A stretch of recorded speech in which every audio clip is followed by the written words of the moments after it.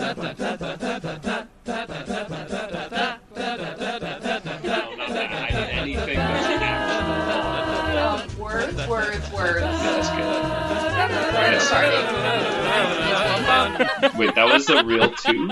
That was a fart. Oh, that picked up really well. Did it? Weird. Anyway. Did you think I was making that noise with my mouth? Yes, I did. It was not. I thought you did that, and I was like, No, that's sir. irreverent. That's South Park humor. That was with We don't my do that butthole. That would be something that Glee might do at this point, but It's just fart. yeah, Fart a whole song. I mean, Well, isn't there's a joke that Sue tells where she's like, you'll fart. That one Journey song. yes, yeah, you'll start Wheel in the Sky. Well, no, it's not Wheel in the Sky. It's like It is Wheel in the Sky. It's literally the one she says. Is it? Who here knows the Journey catalog It's better? you. No, what she says is she's like, you can stop holding in your 9-year long fart, Yes. and then And when you get home, it'll you can let it release out, and then it'll sound like Wheel in the Sky. Yeah. Wow. Oh, hello. Welcome to Sam and Maggie Hate Glee. Hello. Hello. I don't know if this counts anymore. No, it's hard to tell if this is canon or not. Because it's a fucking wild episode, y'all. It's episode 4 Yes. of season 6. Yeah. Called The Hurt Locker, Part 1. Part 1. What's weird is you'll notice that's a reference to a movie. About bums Yeah. during war. Yeah, and also, like, I don't know how to describe this until we actually, get into the meat of it, but it's just bizarre. It's literally the weirdest episode of Glee, including shit like Puppet Master and the Christmas episode. The non-canon Christmas episode. Yes. Like, the whole structure of the show is changed because of this episode. Yes. This literally... one of the best things is that this kind of honestly confirms some of our, fandom canon. Yeah, sort of. Which is just wild. So, it's written and directed both by Ian Brennan. Yes. Who, I guess... Yeah, he's got some wild ideas. They all do, though. Yeah, well, and I feel like it got to season 6, and they're like, let's just go for it. Well, do you think this is a turn that Sue's character was always supposed to take? No. Oh, no. I feel like Sue was supposed to leave the show, 3 years ago, but Jane Lynch is a pretty good actress, and people like Sue, so they had to keep her. You're making an idea here that, they had a multi-year plan for this show, which is completely untrue. Oh, sure. Yeah. Sue was never supposed to leave. Right. Because they've just been writing episode by episode this entire time. Yeah, well, then, if that's the case, then obviously this wouldn't be planned. No. Because nothing was planned. Oh, no. No. It does sort of fit into place. Yes. But it comes out of nowhere. It's out of nowhere. Give me the stats so we can Sure. actually start talking about the episode, please. Yeah, so it originally aired on January 23rd, 2015, with 1.82 million viewers, which is down from last week's 1.98 million. So...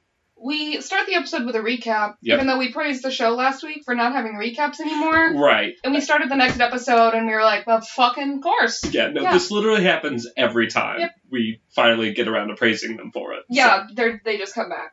So we start with a polite luncheon between Sue and Will in the teacher's lounge at McKinley for some reason. It's not really described why. And when Will starts talking, Sue's like, wow, I can stand him despite his styrofoam voice. It's a much longer monologue, in her head monologue about how his voice sounds like somebody putting nails into styrofoam or something or other. Yes. You know how Sue does it. Yeah, well, it's what's great about it is Will's prattering on about fuck all, and Sue is just monologuing in her head over it. Well, Sue's doing the exact same thing, but I guess they've really mastered the art of the Sue monologue, where she can just sound menacing for like long periods without you really needing to pay attention to it. Right. Well, and also, this entire episode underscores pretty much everything Sue does with like these like very tension-heavy violins. Yeah, shrieking violins. Like it's masterfully done. Which it's is not really a song or a melody. No, it's just just sound. Yeah, it's like tension noises that you hear in a horror movie. Yeah. She describes Will as a maudlin imbecile that she's always hated. Yes. But now she can stand him because he works somewhere else. Yeah.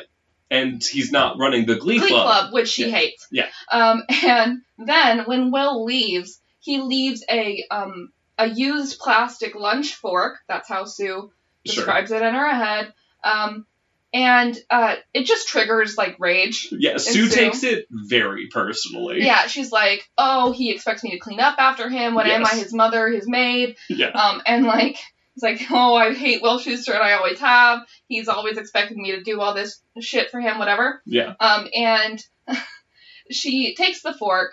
And we see her take Becky to her lair. It's like in her car. Yeah, in her car. It's at like a storage unit facility. Yeah. And she says that this is where she stores her hatred. Yes. And where she'll plan her greatest revenge. Yeah. She also calls it her hurt locker. Her hurt locker, which is what the episode is understandably named for.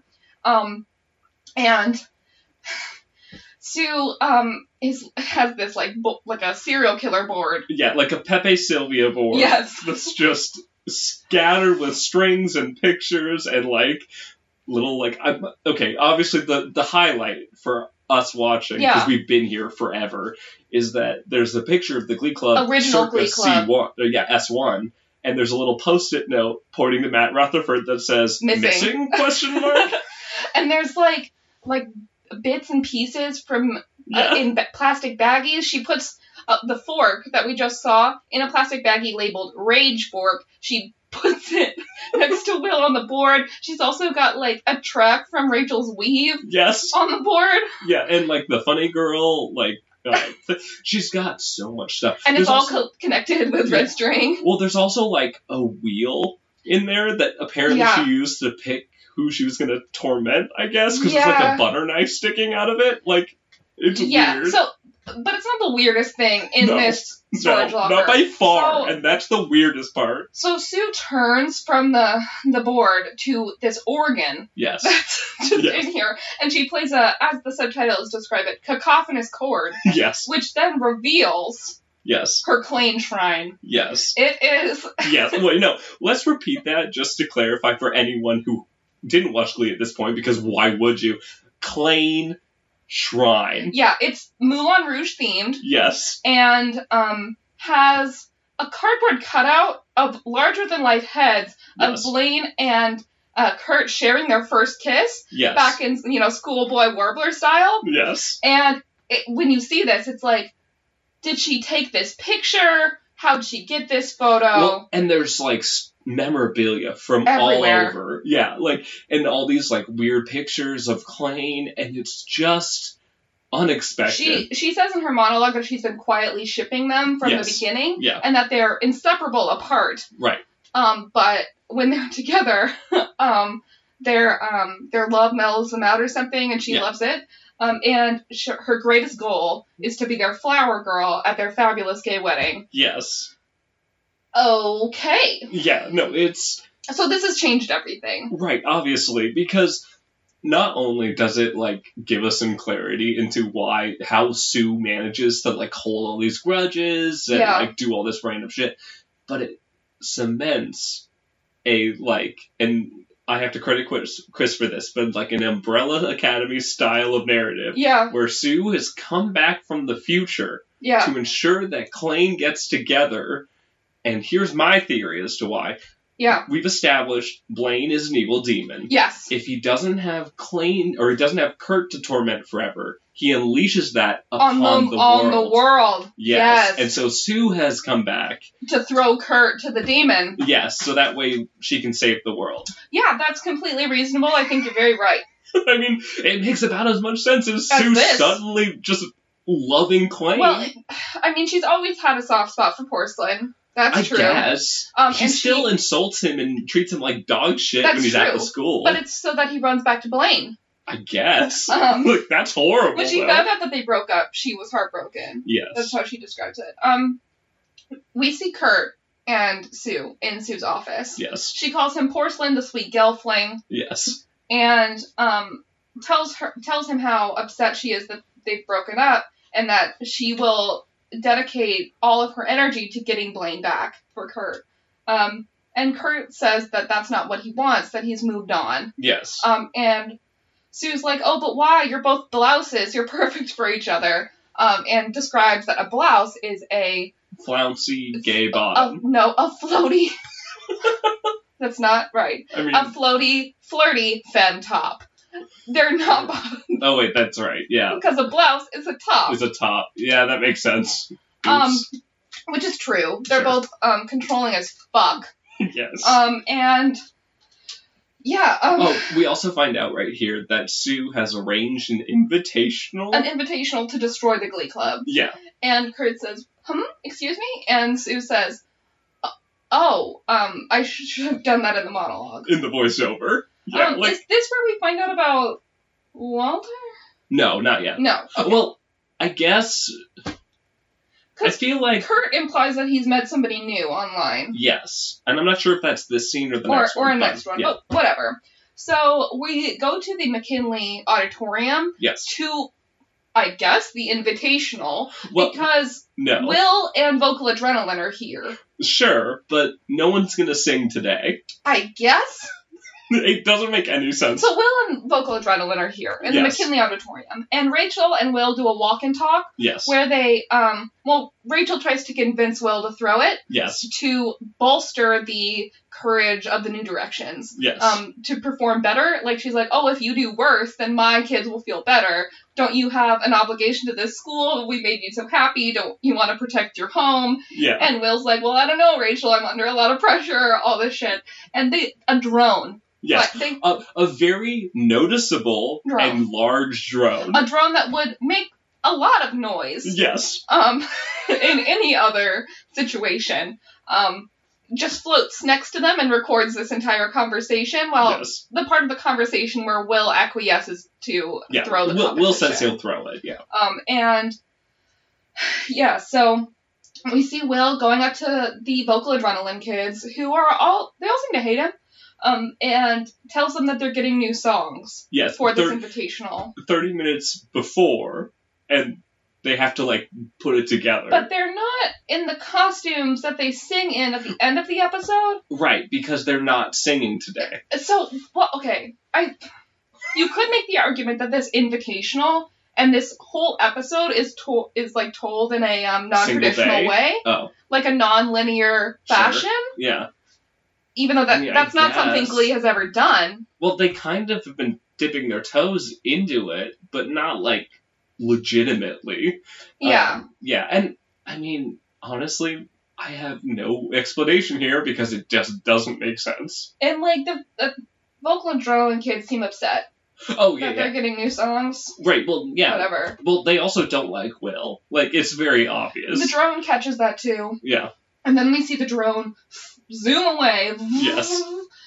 Making lots of noise. Off into the hallway where it harasses students, students, and they all, run away from it, we can see it just fine. And it goes past a sign that says ISIS Awareness Week.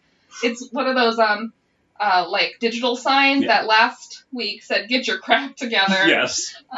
And it enters Sue's office. We see from, the pinhole camera on the thing, Sue's face as it goes in. And then the shot changes to a flash of an American flag on Sue's desk, panning over that to where the drone is landing. Yes. Right next to it, to Sue's, smug face, where she says, your Khaleesi is proud, or whatever. And, Sam, do you want to discuss? Yeah, okay, so... I don't understand, but it feels like this is trying to talk about, American drones. Because ISIS is referenced, we see the American flag. True.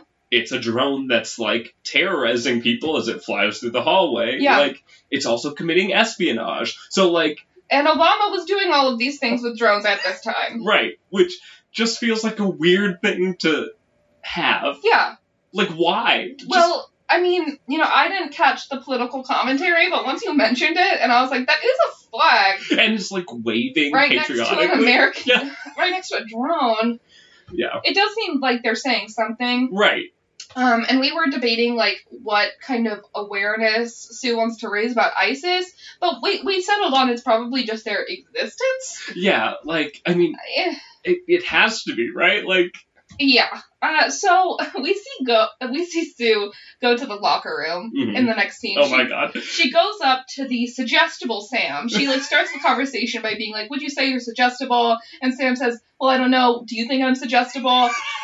And Sue's like, "I think you're very suggestible." Yeah. And then she hypnotizes him. And when I say that, I mean fucking literally, y'all. Yes. She pulls out a pocket watch and swings it in front of his face. Yes. And Sam is hypnotized. Yes. There is a, like, swirling black and white background swirl. with, like the wavy, like, face close-up. And it's just, like, okay, Magic is real! If you started this episode and you're like, this Hurt Locker is fucking bizarre, you get here and you're like, what the legitimate fuck is happening? Sue can hypnotize people. Like, literally. Well, and... It's so weird. Is this is her pocket watch like a future device? Maybe. Maybe hypnotism becomes a real thing in, 2021. That's not far from now. Wait, no, sorry. 2121. I don't know when she's from. The year 3000. Sure. I mean, it's as good as Not any. much has changed, but they live underwater. Okay. And they have pocket watches that hypnotize people. Yes. Yeah.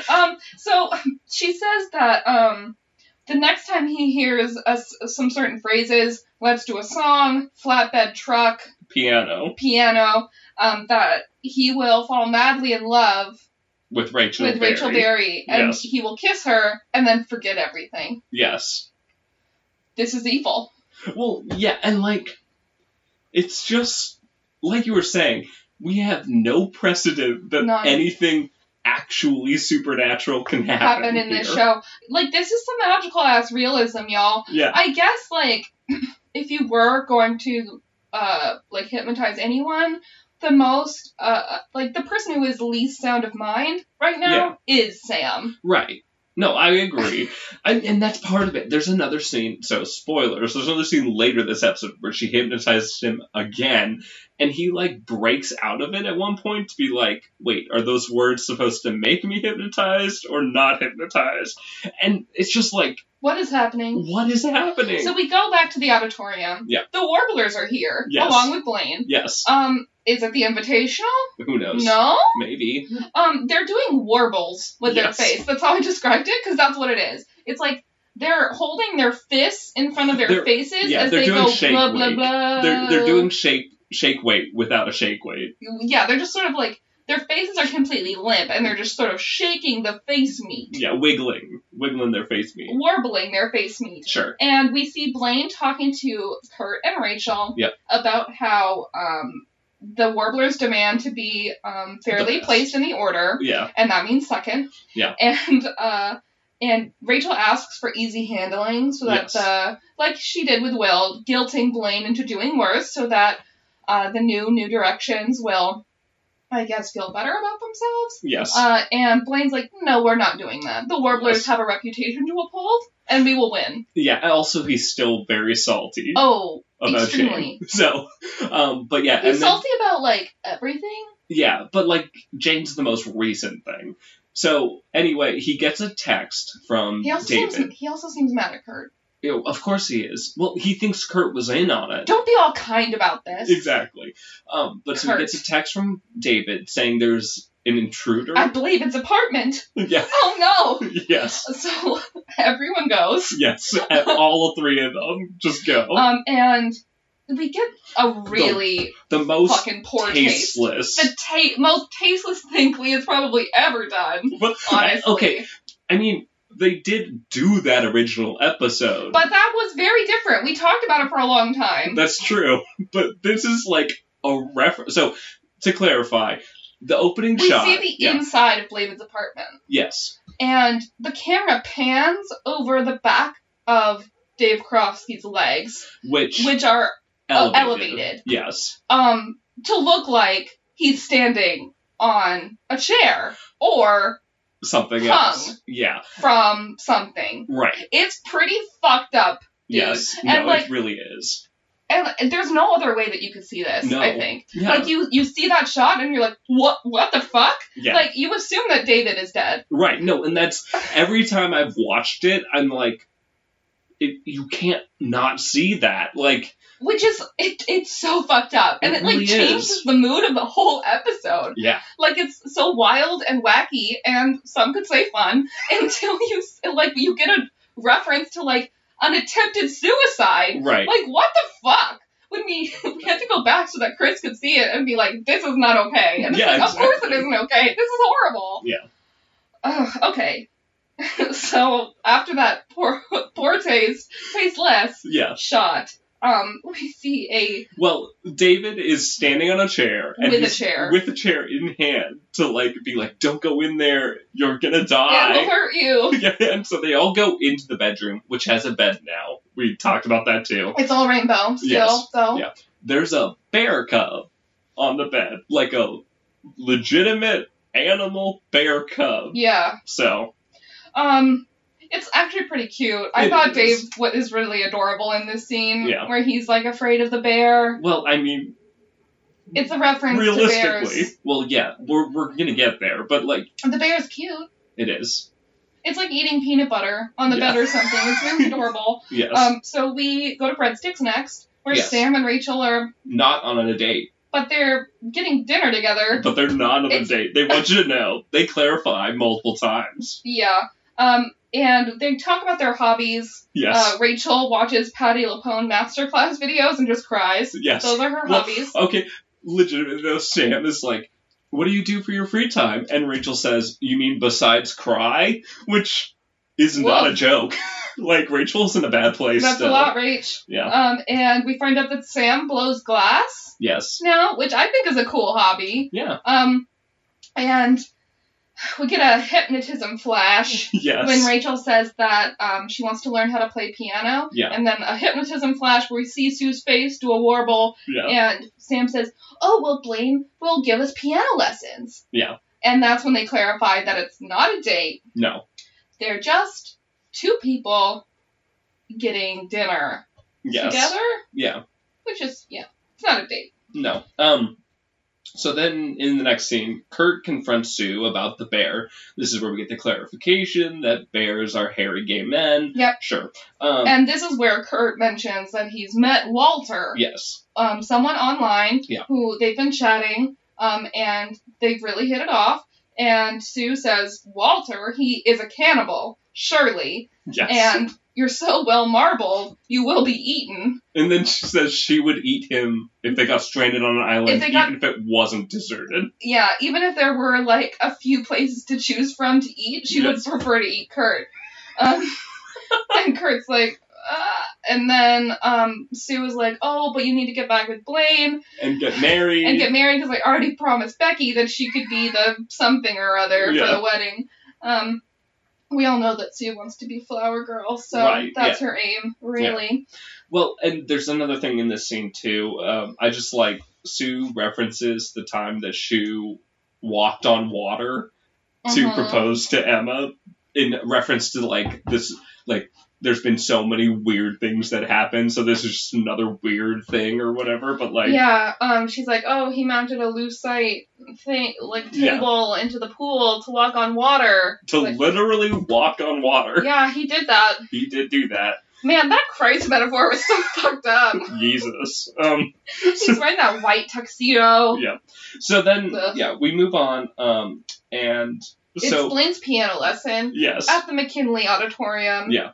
Where he's, like, telling them how to play. Yeah. And Rachel's like, oh, well, you know, I'm not starting off from nothing because my dad's put me in piano lessons when I was a kid, and I quit because I got bored. And Blaine says, oh, you quitting things? That doesn't sound like you. It's like so good. The fucking shadiest thing ever. Oh my god, it's amazing. Then he has like a speech about good posture and Middle C being like a quiet town to come back to. Yes. Sure. And Sue lowers from this. What would you call that? A cherry picker? Yeah. Yeah. Yeah, it's like a cherry picker that we've seen her use outside with, like, the cheerleaders. Yes, yeah. But it's inside, in the auditorium, and it lowers so that Sue can say, oh, I'm really bored by all this stuff you're talking about. And Blaine is like, I'm out, I'm rescheduling this. Yeah. And that's when... Sue also, like, she's got Becky with her, too. Sam to take Rachel away. Yes. And he does. Yeah. And he's he's controlled by Sue completely. She's like cast charm person. Yes. Got like a perfect nat 20. Yep. And he like literally just does whatever she wants. He's bowed completely to her will. Yes. And so Blaine reschedules, and Sue titles herself a badass, crazy super bitch. Well, Becky calls her that, and then Sue's like, I am. Yes. And then sings bitch. And it's so good. Oh my god, it's amazing. If you haven't heard this song, it's an amazing song. It's probably one of my favorite songs of all time to like scream, sing to in the car. Sure. Ashamedly sometimes. No. You know? I'm a little bit of everything. I'm a lover. All rolled into one. Yeah. And we see Sue use a fire extinguisher on people in the hallway. Children students. In the hallway, yeah. Yeah. Okay, and then it gets weird. Immediately. Rachel pulls out like a big drawer at the bottom of her desk and sees Sue's head in it singing. Yes. And she clearly sees the head. Yes. She does not react with like horror, more like annoyance. Yeah, just being like, what are you doing in there?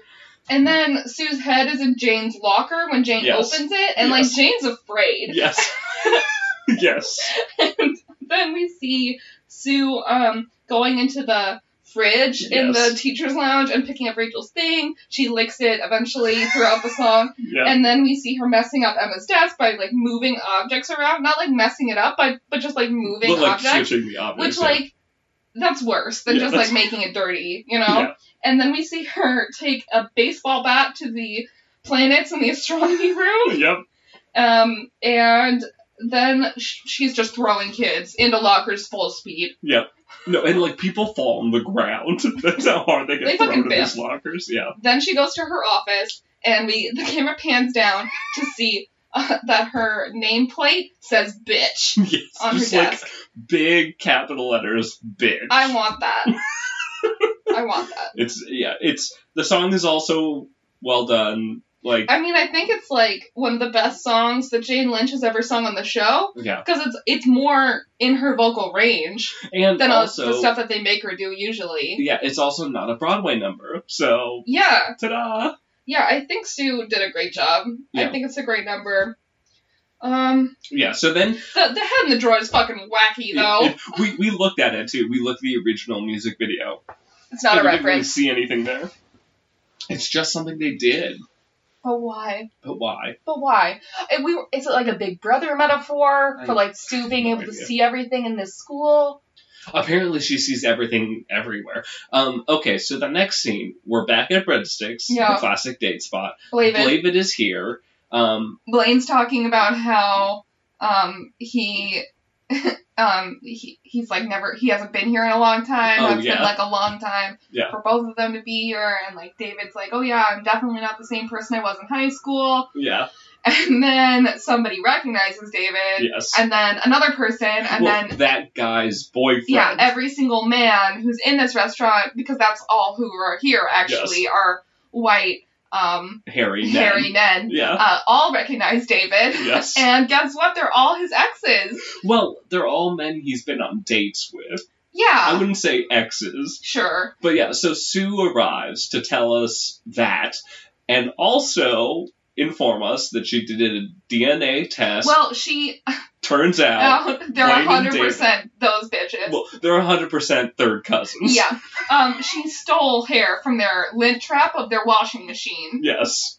Okay. Well, she did it when she put the bear in there, probably. Yeah, they share an ancestor named Thomas Anderson. who makes watches. Who made watches. Well, she's a time traveler, so True. True. So that's clearly bad. Well, yeah, it's like... Blaine's reaction shot to finding out that they're cousins is one of the best parts of the episode, where he's just like, like a half smile. Ooh. Yeah. Like, yeah. So we see Rachel being bad at piano in the choir room for the next scene. She's just really bad at it. Yeah. And Sam comes in and is talking about, like, lizard tails, but what he really wants to say is, like, the piano needs to be an extension of you, like another limb. Yeah. But he doesn't really say it all that well. Well, he talks about how, like, the greats are, like, Stevie Wonder and Ray Charles, and they're blind. Yeah, so. You don't need your eyes to be a good piano player, is, like, what he's trying to say. So he makes Rachel close her eyes and play the chords on his hands. Very sensual. It's very flirtatious. It really is. And, Rachel, like, smiles and giggles. Yeah. Whatever. It works. There's, like, the piano tones as Rachel plays them on Sam's hands. You hear it in the track. Yeah. I mean, it's fine. It's cute. It is cute. What's unfortunate about this is we know that it's fake. We know that Sam is, like, gonna eventually gaslight her because he's been hypnotized. What? Would you imagine that we would have to say that sentence ever? No. Oh, God. Yeah, so then let's keep moving. To meet a Bizarro character. Yes. Described as such. Yeah. So Sue goes to Carmel High. She's meeting with Principal Gunderson, who we hear the name, and Sue walks into the office, and the reveal, Principal Gunderson is Principal... I think Alexis... Abigail. Okay, Abigail Figgins Gunderson. Yes. Also played by Iqbal Thiba. Yes. Who plays Principal Figgins. But he's in a blonde wig. Yes. And we find out that Principal and Abigail are 1 year apart. Yes. And they both went into high school administration. And also, you heard that right. Principal. That character's name is... Principal Figgins. That's his name. That's his name. So now, if you're going to use his title now, it'd be Janitor Principal Figgins. Exactly. And originally it was Principal Figgins. Yeah. Jesus. Amazing. Yes. And like Sue's like sort of thrown back by all of this, and she calls Principal Gunderson Bizarro Figgins. Yeah. And then we find out that she's here to discuss Will's treasonous actions that she captured in the drone footage. Yep. She shows the drone footage to Principal Gunderson and is like, see, he's pledging his loyalty to the New Directions and sabotaging Vocal Adrenaline. Yep. What are you going to do about this? Yep. And we find out that Will is the study skills teacher and Glee Club director at Carmel High. Yeah. And she doesn't say what she's going to do to him. She does seem worried. Yeah. About his treasonousness. Yeah. So, anyway, we move on to... his status as a saboteur? Yes. So, we're at a New Directions rehearsal. Rachel and Kurt are telling the 4 members of New Directions that they will still compete at this invitational. You don't need a full club to compete. So, the invitational hasn't happened yet, y'all. We have seen the 2 other choirs rehearsing within the McKinley Auditorium. Maybe they get a day to rehearse first. So, Vocal Adrenaline was that one day. Yeah.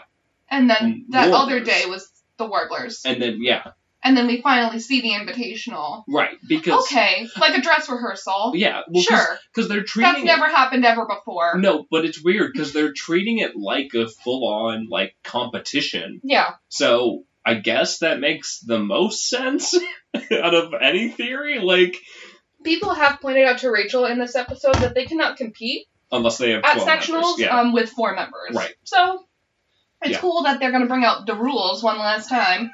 And Rachel plays some bad piano for the New Direction members. It's really bad. Well, what's great is Jane claps at the end. We also get a shot of Kurt's face in pain as Rachel's playing. Yeah, it's great. And during the talk of the Invitational, the twins are like, oh, great, more stage time for us. Twinning! Yeah. The twins are weird. And, Roderick's like, oh, so we're screwed, because the other choirs are good. Yeah. And Kurt also is like, we're screwed. We're screwed. Yeah. We see Sue and Will in the next scene, in Sue's office. Will's here. Confronting her. Yeah, Will's here to yell at Sue. Because he got in trouble for the drone video, so, yeah. And, Will's upset and is angry with him, angry with Sue, and then Sue confronts Will about the fork. Yes. Saying that Will has always expected things from Sue that are, like unreasonable or something, and, like, says that he treats her like a common house slave, which is, like, not a chill thing to say if you're a white person. But Sue never says anything that are chill. Like, that's true. And we find out that she's harassed Will in ways that we weren't aware of before. Yes. The last time that they shared a Christmas holiday together, he ate fruitcake with Brad the piano player's plaque in it. Yeah, like teeth plaque. Because Brad the piano player saved 3 years worth of plaque in a jar that Sue somehow acquired and put in a fruitcake. Yeah. And that Will should never have let her into his bathroom because for the last 3 years, instead of applying Minoxidil, which is a hair care product of some sort. Minoxidil. Sure. It's like a hair regrowth treatment. Okay. It's a hair regrowth treatment. And Sue replaced it with pee. Yeah, her pee, specifically. Her pee. Yeah. And why would she do these puerile acts? That's verbatim. Direct quote, yeah. Because she hates Will Schuester. Yes. I hate you. Yeah, and then she's like, I'm gonna lay into you for real. I'm gonna make you homeless, and you're gonna drink gutter water. It is ridiculous that you got 2 Teacher of the Year awards when you couldn't even teach the language. You couldn't even speak a word of the language that you were supposed to be teaching. And then she's like, you don't even know the name of the best musicians in that choir room, and you never knew them. The band. Yes. You treat them like nameless human garbage. Yes. She calls him a pederast. Yep. Says that he should have reenacted what must have been his formative teenage moment by, I guess, assaulting Finn in the shower during the pilot. Yeah. That's pretty It's pretty bad. Yeah. And she calls his pep talks condescending. Yeah. And that he really lost it around Bieber Week. Yes. Oh man, y'all, this is a speech. Yeah. Yeah, and Will, like... He's cowed. Especially at the mention of pee. I mean, a little he's bit, but he seems like he's, like, resolute about it at the very end, which I don't understand, because she destroys him. It's because Becky tweeted that Sue is thinking about retirement. Yes. And Will's like, I will make sure that the Glee Club is cemented in this school. Right. Whether you're retired or not. Yes. Something like that. Yeah. So. Oh my god. This speech. But really, it's... I mean, I love that even though Sue has been manipulating the lives of these teenagers and been obsessed with one of their relationships, that she still hates Will. Yeah. You know, that's some consistency. Yeah. And it fuels her motivation as well to protect these kids because Will sucks so bad. Right. Well, and the thing for me is for the most part, Sue is not wrong about Will. He's a really bad person. Yeah. We've been saying this forever. He's an extremely bad person. He's a really bad person. And some of it goes a little away from what I want. Yeah, like the pederast stuff is like somewhat... Yeah. There's some ground there for her to like address, but it's like not... I don't know. Yeah, and like... Yeah, but I just hate Will. Yeah. So. Yeah, she does say that he's like got the emotional depth of a 12-year-old girl or something. Which is why he has no adult friends. Yeah. So we see Kurt berating janitor Principal Figgins. Yes. In the house of the auditorium. Like, he's trying to scrape gum off the seats. Yeah. And Kurt's like, oh, well, he's like standing few rows away and, like, got his arms crossed, like, oh, well, you need to do a better job scraping those chairs. And it's like, hey, can you not be such a fucking asshole? Like, Janitor Figgins is just doing his job. But Kurt is an asshole. It's true. Also, Figgins blames, like, the parents. Yeah, for sticking gum under there. Like, Kurt's like, oh, these kids sticking gum under there. And Janitor Figgins is like, it's his parents. Yeah. Blaine arrives to say that he's here for that piano lesson. Yep. And he's like, oh, but where are they? And Kurt's like, I don't know. And Figgins tells us they were getting real close. To Noodlin. Yeah. Perhaps another Glee romance bubbling. Yeah. And Blaine complains about, so Kurt's like, oh, well, you seem upset, Blaine. And then Blaine, like, collapses into one of the chairs and is like, all of David's exes were at our dinner the other night. And like, he slept with every bear in the greater Midwest area. And he also is like, oh, we're cousins too. Yeah. And Blaine's like, then they like come around and be like, oh, well, we're adult friends, we're friends, we were lovers, but we're friends. Yeah, well, because Kurt points out that, like, they're probably not related because Sue was trying to get the two of them back together, and so Sue probably made it up. And then they established that they were each other's first loves. But they're friends. Yeah, now they're just friends. And they're adults. We're adults and we're friends. And Kurt's like, oh, well, in hope for full disclosure, I did meet someone online, and we really hit it off. His name's Walter. Yes. And Blaine's like, Walter. Walter. And I was totally fucking right. Yes. That as soon as Kurt got somebody else, Blaine was going to be voracious in destroying them. Yes. Of course. Yeah. And Blaine's like, oh, well, I hope Walter realizes that he's got America's most eligible bachelor. On a date. Yeah. That's silly. It's, I mean, it's pretty intense. Yeah. Y'all. It's, I mean, these people should never be in the same room together, probably, because their relationship is toxic. Yeah. Like, I guess Sue is a terrible person, which could explain why she's such a claim stan. Yeah. Because they're so bad for each other. Yeah. They don't bring anyone anything good. She didn't see how much they were fighting in New York. I guess. So. Yeah. Anyway, okay, so then we move to Sam and Rachel in the choir room. Yes. And they're playing piano together. Yes. And they start flirtily. Well, Sam tells Rachel how he's like, you're really good at piano, and she is bizarrely just amazing at piano. Yep. And then she thanks him for helping her. Yep. And then together they play 1,000 miles. They sort of flirtily do that. And then. Yeah. And okay, so after they tinkle the first few phrases on the piano, and then it's a hard cut to outside with a piano on a flatbed truck. We don't see the truck. No. We just see the piano floating down the street with Rachel and Sam on it. Yeah. There is one point in the song where you can catch the light box and the camera operator in a window. Yep.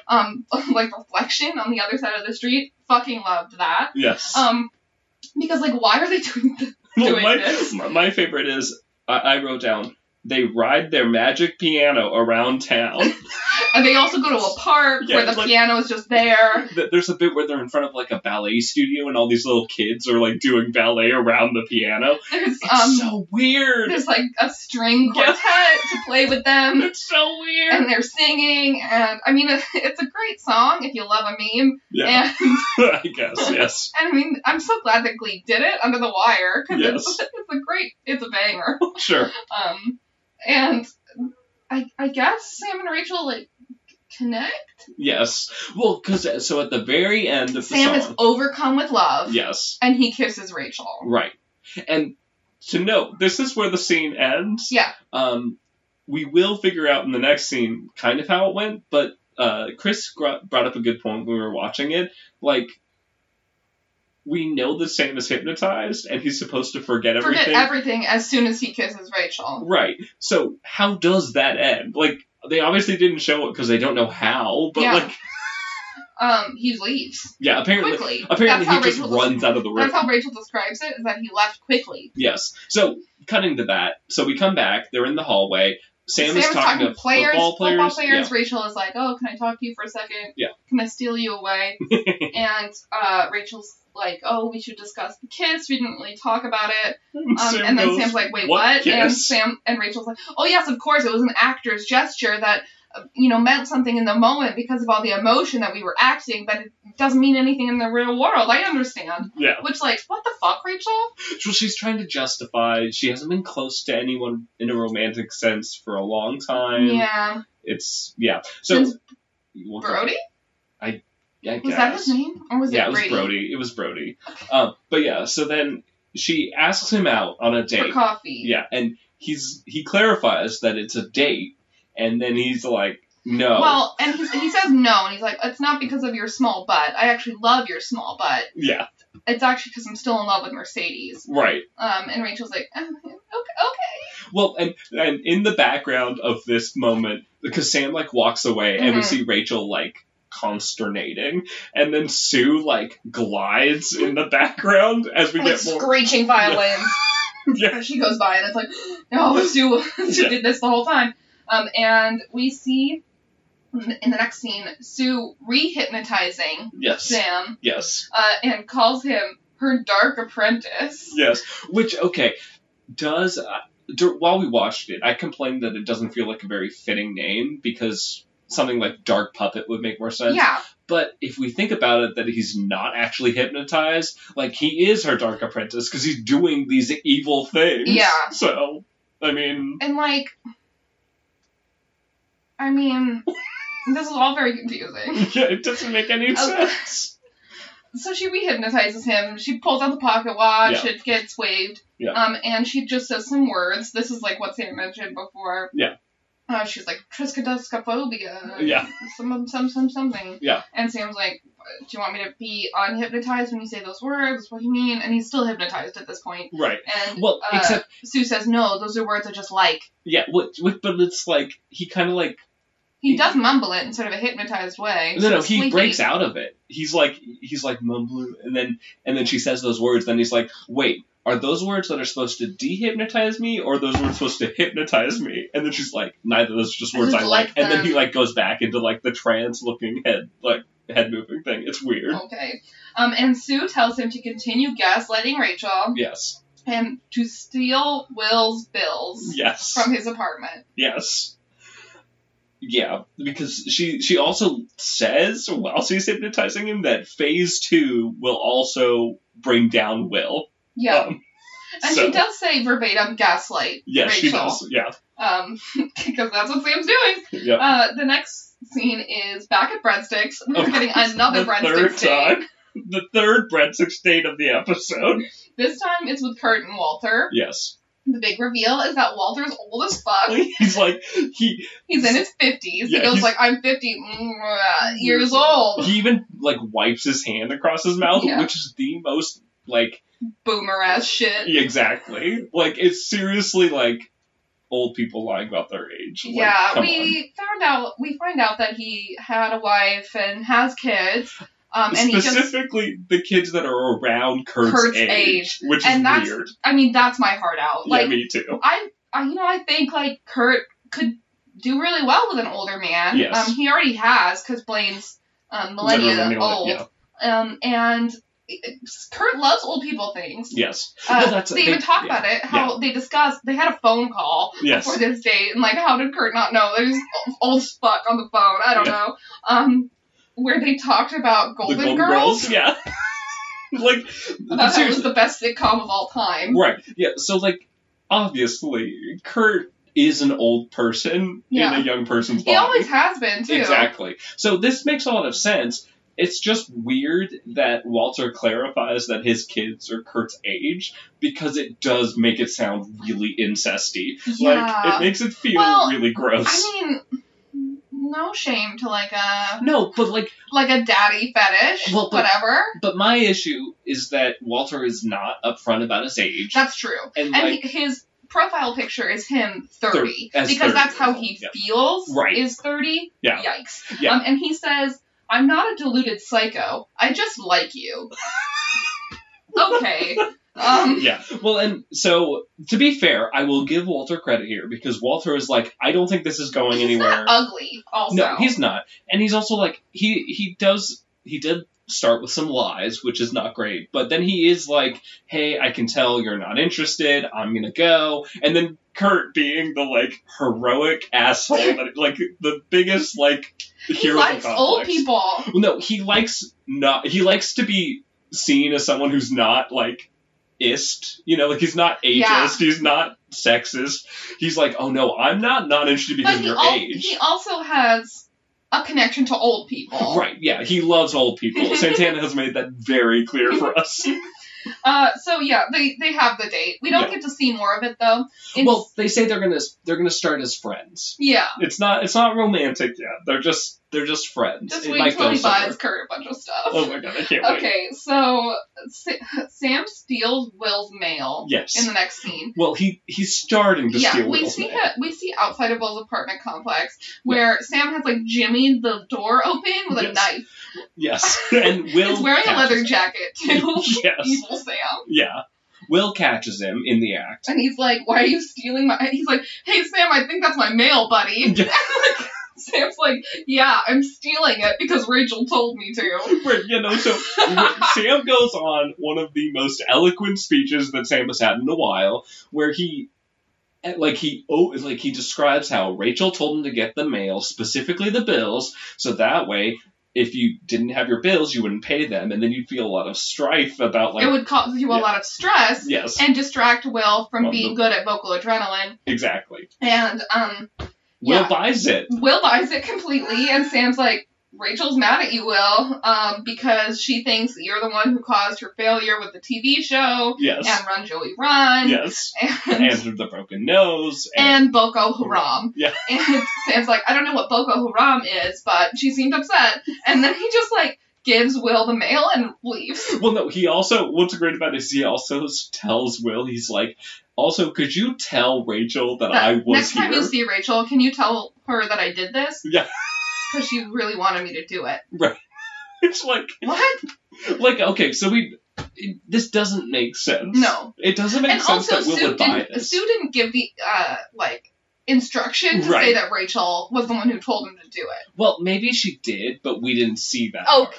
Okay. Well, because then it makes this reveal even better. I guess better, yeah. Well, and so here's my thing. Will is already aware that Sue is trying to destroy him. Yeah. So why would you believe this? Yeah. Well, because Rachel is like a vindictive person. Yeah, I guess he trusts Sam too much, I think, because Sam is pretty simple, so it doesn't seem like he would do something like this. He's evil now. He's evil, Sam. Can we also mention that, like, Cord Overstreet's hair is, like, significantly less blonde? Yeah. This episode? It's, like, brown. It's like heavily gelled, I feel like, is part of it. It's a darker color, for sure. Yeah. Because he's evil, Sam. Yeah. So anyway, yes. Yeah, I love evil Sam, though. Oh my god. Okay. Well, we also get the, like, weird hypnotism filter on the scene, too. Yep. When Sam is talking to Will, and Will is listening to Sam, we get the hypnotism filter over Will's face this time. It's weird. We see Will stoked and serious in the next scene. He's pumping up vocal adrenaline before their performance at the Invitational. Yeah. And he tries to reach out to one of the members and like pat them on the shoulder, and they're like, "Don't touch me." Yeah. Well, he's like trying to give him this pep talk. He's giving what did Sue describe it? Condescending pep talk. Yes. Where he's telling them how good they need to be during this performance and how they need to leave it all out on the stage. Yes. And one of his students asks, "Are you bipolar?" And another one yells at him, "We don't like you." And then Will does a show circle alone by himself. Well, that's the best part. He's like, show circle, and he puts his hands in, and he's like, "Okay, everyone stares at him." And then he goes, amazing! Okay, you'll learn how to do that. Good luck! And then he just, runs off to the things. It's so messed up. Oh, man. And, Sue intros the Invitational, calling it a blood sport, and says, Happy Hunger Games. Happy Hunger Which makes this, the fourth reference to a movie that came out this year. The year that this came out. Yeah. Yeah. So, anyway... Well, what are the other big references? Game of Thrones, because of the Khaleesi thing. Yes. And, like, when we saw that the first time, Chris was like, well, this is, like, the third mention of Game of Thrones this season. Yes. And it's like, it is. It is, though. Ryan Murphy's a super fan. Yeah. We see Vocal Adrenaline perform. Yes. Next, they sing Rock Lobster. Yes. Which is cut with an amazing flash of Sue in her office watching the drone footage, because the drone is back, watching the drone footage of this performance with Becky in a lobster costume. Which makes no sense. No sense at all. Where they get the lobster costume, how they know for Becky to put it on for this number. Right. Whatever. And they also sing Whip It. Yes. They have skirts that look like the Devo hats. Yes. And Devo hats for the boys. Yes. Their costumes are also, like, tearaway. Yes. Like Velcro. Yeah, because the first number, they're doing, like, an 80s, like, very, like, pattern thing. Yeah, it's like a cubist pattern with, like, a white-pink ombre over top. I mean, the costumes are ugly, but they're like show choir costumes. So and they're very 80s style, which is great. Yeah. So when they're singing Rock Lobster, they're wearing these costumes, and then they get ripped off. Yes. For the second half with Whip It. There's aerialists on hoops for that part of the number, and the girls are wearing like beehive hairdos. Yes, and so during both numbers, we see members of the New Directions looking intimidated. Yep. Also, there's a bit where Rachel and Kurt are like exasperated, and then Will is in the front and turns to gleefully mock Rachel. Yes, which is like gloat. Yeah, it's so good. And the performance is great. Yes. I mean, Vocal Adrenaline has been good consistently the whole show. Yep. They've also been like actual show choir style the whole show. Yes. Except for a little bit with like when Jesse St. James does the Queen. Yeah, I guess Sunny. You could also argue like a little bit with Unique too, Sunny like the pinball wizard. Yeah. I mean, when Unique did it worked, and it like makes sense that like they have soloists for their performances, but whatever. This is like back to sort of original Vocal Adrenaline styled show choir. The dancing is perfect. Yes. In some of the most hard dancing, that's when we flash to the audience where we see Kurt like, oh, they're not holding back at all.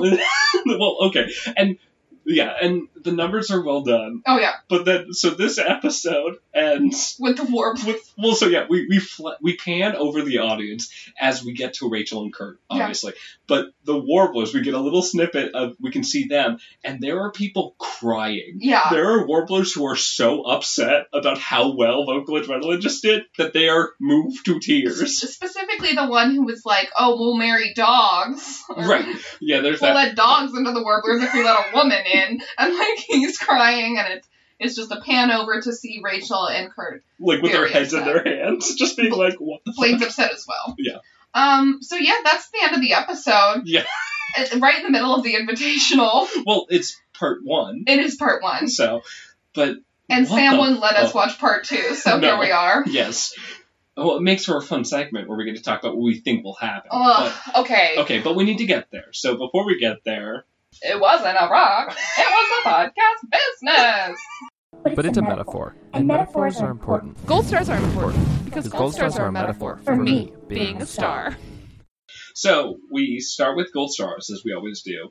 Mm-hmm. Who's first? I think I am. Yeah. Okay. So I decided to give my gold star to Sue. I don't like a lot of the things that she does, but she is nefarious as hell, and I do kind of love the pettiness of deciding to destroy Will because of a plastic fork. Totally. Like, that is good for me. Yeah, I mean, also, she's completely right about how terrible Will is. Right. Like, he's been this terrible from the beginning. We've talked about it. Yeah, incessantly. Like, for much more of my life than I would prefer, in retrospect. Yeah. I think that you're completely warranted in choosing Sue. The ones that I'm, like, thinking about are Blaine. For the little moments this episode, you know, the moment where he tells Rachel, like... that the shade moment with Rachel, and then the moment on the date with David, and then, like, being afraid of the bear, I don't know. But I think it's really gotta be Sue. Like, this is Sue's episode. Yes. I think Sam also is a good contention for Gold Star, like, being the Dark Apprentice I guess. of Sue. Yeah, but I'm gonna go with Sue as well. Yeah, I forgot. I was originally gonna make a joke when we got here, and I was gonna be like, I'm gonna give my Gold Star to Santana. But yeah, no, it's Sue. It's a shame that Britannia isn't in this episode, but they're getting ready for their wedding. Yeah, in the future, I have read the description. There is going to be a wedding. The Britannia wedding. Thank God. Yeah. Thank God. Okay, so the numbers in this episode, moving to best number. So Bitch. Yeah, so we got Bitch. 1,000 Miles. Yep. And Rock, Lobster, and Whippet. Yeah, 4 whole numbers. That's it. It doesn't feel too quiet, though, because of the shrieking violins. Yeah. The amount of Sue monologues, which do have, like, sort of a rhythmic flow to them. Sure. I would argue that Bitch comes way too late. It does. Like, I would agree. There's no music for, like, a full first half of the episode. Like a full 20 minutes, for sure. What are you going to choose? I mean, I'm picking Bitch. Because it's really good. Yeah. But the thing is, Rock, Lobster, and Whippet are also really good. They're great. And also, 1,000 Miles is good, really too. Yeah, because it's like Rachel and Sam really are vibing. Yeah, and and the hard cut to the outside with the piano just gliding down the street. Like, it's like, what the fuck is happening? And I loved it. That was my favorite thing. But yeah, I'm picking Bitch. The like, series of events that happen during that number are delectable. Like, yeah. But... Man, it's just so weird. Like, I'm also choosing Bitch. Cool. I think it's a great song, and like I said when we were discussing it, it's so in Jane Lynch's vocal range. Sure. Like, this is the best Sue has ever sounded. Yeah. And it's... So let's get into rating. Because we really need to discuss this whole episode and how it pertains to the rest of the show as a whole. Yes. Sue's been orchestrating the lives of these teens this entire time. Yeah. Specifically to, like, I guess... help curb Will's influence on them because she hates Will so much. Yeah, and also to keep Klaine together. Yeah, and she also hates the Glee Club. That's true as well. So yeah, she has a point that Glee Club has ruined a lot of these people's lives. Yes. And I mean, this changes everything. I mean, she's a Klaine stan. This changes everything. And, like. The thing about it for me is that it just feels so unrelated to Glee. It feels like out of canon. It's not a show. Like, it's not Glee. When we first watched this, it was like, is this happening? Well, and yeah, like, I mean, peek behind the curtain. The first time I watched this, I was not sober. Yeah. And Sam and Chris, they're adorable. They split edibles. And they have amazing effect on them. It makes me long for a day when I had a lower tolerance. But like, it was just it's a wild episode. It's like you are going on a drug trip when you watch it. Like, seriously, I was watching and I was like, this can't be real. Like, But it is. But it is. It's real. It's real. It's real. Sue's head was in a fucking drawer. It's just... Okay, so here's the thing. Like, I have 2 ratings written down here. And I'm going to read both of them, and I want you to tell me which one you think is the better one. Okay. Okay, so as per usual, it's out of 5 slushies, more the worse. Yeah. I'm between 1 out of 5 slushies and 4 out of 5 slushies, because this episode is both, like, one of the best episodes of Glee that has ever existed, as well as one of the absolute worst. Yeah, okay, so here's what I'm going to go for 4. Okay. Because... while it's fun to watch... It, like, blows up everything. Yeah. Like, it's like a kill everything at the end. Yeah, it's true. You know? They wake up and it was a dream. Yeah, like... It feels like they're cheating. Yes. A little bit. Yeah. To, like, get the fans what they want, which is Blaine and Kurt back together, right? Yeah.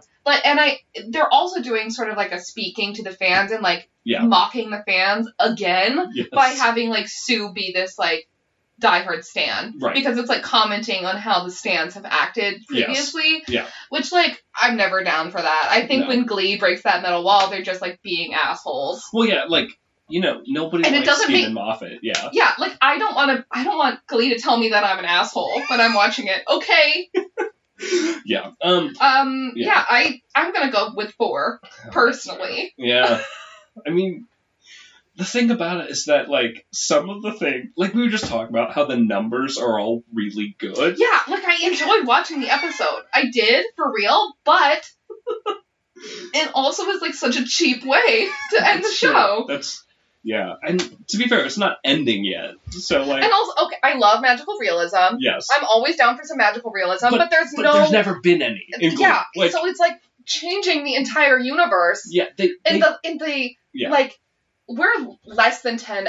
We're, like, 9 episodes away from the show ending. Yeah. And it's, like, the rules of the world have completely changed. Right, which... I mean, to be fair, we've complained in the past about how, like, Glee tries to toe this line between, like, things that could actually happen and things that could never happen. But, like, this is legitimate supernatural shit. Yeah. Like, we're not talking about, like, the Acafellas or, like, you know, like, sectionals not having rules or whatever. We're talking about literal hypnotism where someone, like, legitimately... gaslight someone. Like, it's under the control of another person. And it's like under magic control. Yes. It seems. Yeah. Because like nothing in Sam's character would make him want to destroy Rachel. Right. Because he's like always liked her as a friend. Right. Yeah, and like we've never had any indication that Sue would have supernatural abilities or use them. Like it's so far from reality. I'm going to also give it 4 out of 5. I do really like it, but not for the right reasons. Right. It's an enjoyable episode to watch because you're like on the edge of your seat, like, what the fuck is happening? Well, but it's blowing up the plot. Yeah, and to be fair, I think this is only enjoyable for people that suffered through the first 5 seasons. Like, if I watch this, like, as the show, I would be pissed off watching this episode. Yeah, and also, part of it is I was too angry to keep watching the show anyway. Yeah, but, like, I feel like if I started Glee with this episode, I would be like, oh, this show is dope, and then I'd be watching it and I'd be like, oh, this show sucks. Where's the magic? Exactly. Because, like, this episode is so different from everything else. It's a completely different show. So... One thing that we should maybe touch on is how when Sue hypnotizes Sam, like, it implies that number happened, like, IRL. That it's not undiegetic. Like, they have a piano on a truck. Yeah. And it goes through town. Right. And they have a piano in the park. Yeah, because no one ever mentions a flatbed truck, ever. It just is there. Yeah, exactly. So... I have no idea. Like, it's so weird. It doesn't make sense. So yeah, we're going to be back next week with the Hurt Locker Part 2. Right. What do you think's going to happen? Well, we're going to see the rest of the Invitational. I don't think we're going to. No? You think everyone else is just going to quit? No, I think it'll be implied that they did it and we won't see it. What if this causes the Warblers and New Directions to combine? To compete to beat Vocal Adrenaline. Yeah. And then Jane can finally be the leader of the Warblers. Yes. I mean, that could be something. I mean, Klaine, I guess, is going to get back together. Yeah, I think Klaine's going to get back together. I don't know if it's going to be during the Hurt Locker episode, but they're going to get back together for sure. Right. Maybe at the Britannia wedding. Maybe. I think the show's going to end with a time jump to the Klaine wedding. Okay. That's how I think the show's going to end. Sure.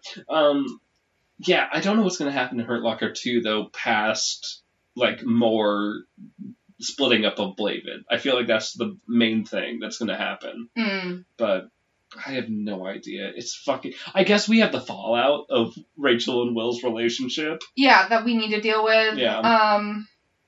And then maybe Rachel will confront Sam. Maybe, yeah. So... I mean, next week we'll be back to discuss these things because we'll have actually watched the episode. But in the meantime, if you want to reach out to us, we're on Twitter at SNMHateGlee, email snmhateglee@gmail.com. We also have a Patreon, patreon.com/snmhateglee. We push most of the donations there to donating ourselves. We are still donating to the Trans Law Center because that is a good cause. It's a good cause. Yeah. yeah, thanks so much for listening. We'll be back next week. We should go watch the episode right now. Yeah, we're going to go do that. Let's go. Yeah, so until next week when we're back to talk about Season 6, Episode 5, The Hurt Locker, Part 2, I've been Sam. And I've been Maggie, and we hate Glee. From the top.